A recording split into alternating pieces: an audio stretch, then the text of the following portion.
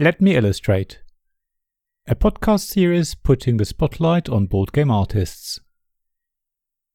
Hi, my name is Emily LaRoche, and I have been a board game artist since October 2018. I became a board game artist because I wanted to make games. I wanted a creative outlet. Initially, I wanted to do video games, but since I was doing this by myself just to do something creative, and I don't have the technical knowledge to code and all that, I figured, why not just make board games instead? And that's what I do. The art style I am best known for is simple and kind of varies per project, but I like to try different things, and so I'll do that for my games. The first board game I was an artist for was Dino Dig Risky Sights. That was my first game, and I did all the art for it. And since then, my style has grown, and I've gotten better with the tools that I use and kind of evolved with my process. The work I am most proud of was for, I think, my game Road Trip, because I illustrated like 18 postcards. I really like postcards. I kind of collect odd postcards, which is weird. But so this was a fun project for me to just illustrate random locations and do little tiny postcards. I'm also really proud of my work on circus corgis, because we had a corgi and he was the best dog ever. He passed shortly before I started working on this game. So for me, it was a very special, it was a very special game to work on, and it's dear to my heart. I like creating artwork that is very colorful and whimsical. I like to play around with the medium and just try different styles. I get my inspiration from anything, really. I look at other artwork that I really admire, and movies, games, everything really that is art or just has character in it.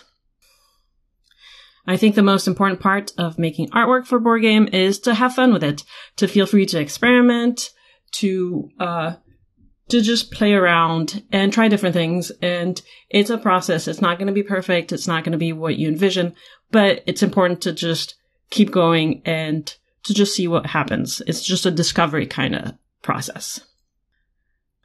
The longest I worked on art for a board game was for Synchronized.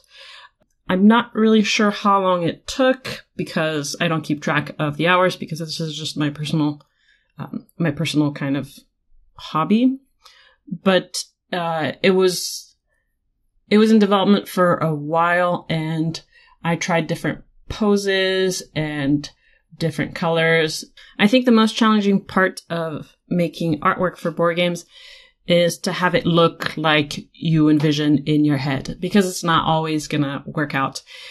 It's going to be different, and that's not always bad.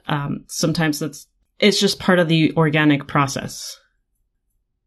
In my view, more board game artwork should be more playful and inviting and have more colors and less darkness in it, because it's something bright, and it should inspire and just be fun.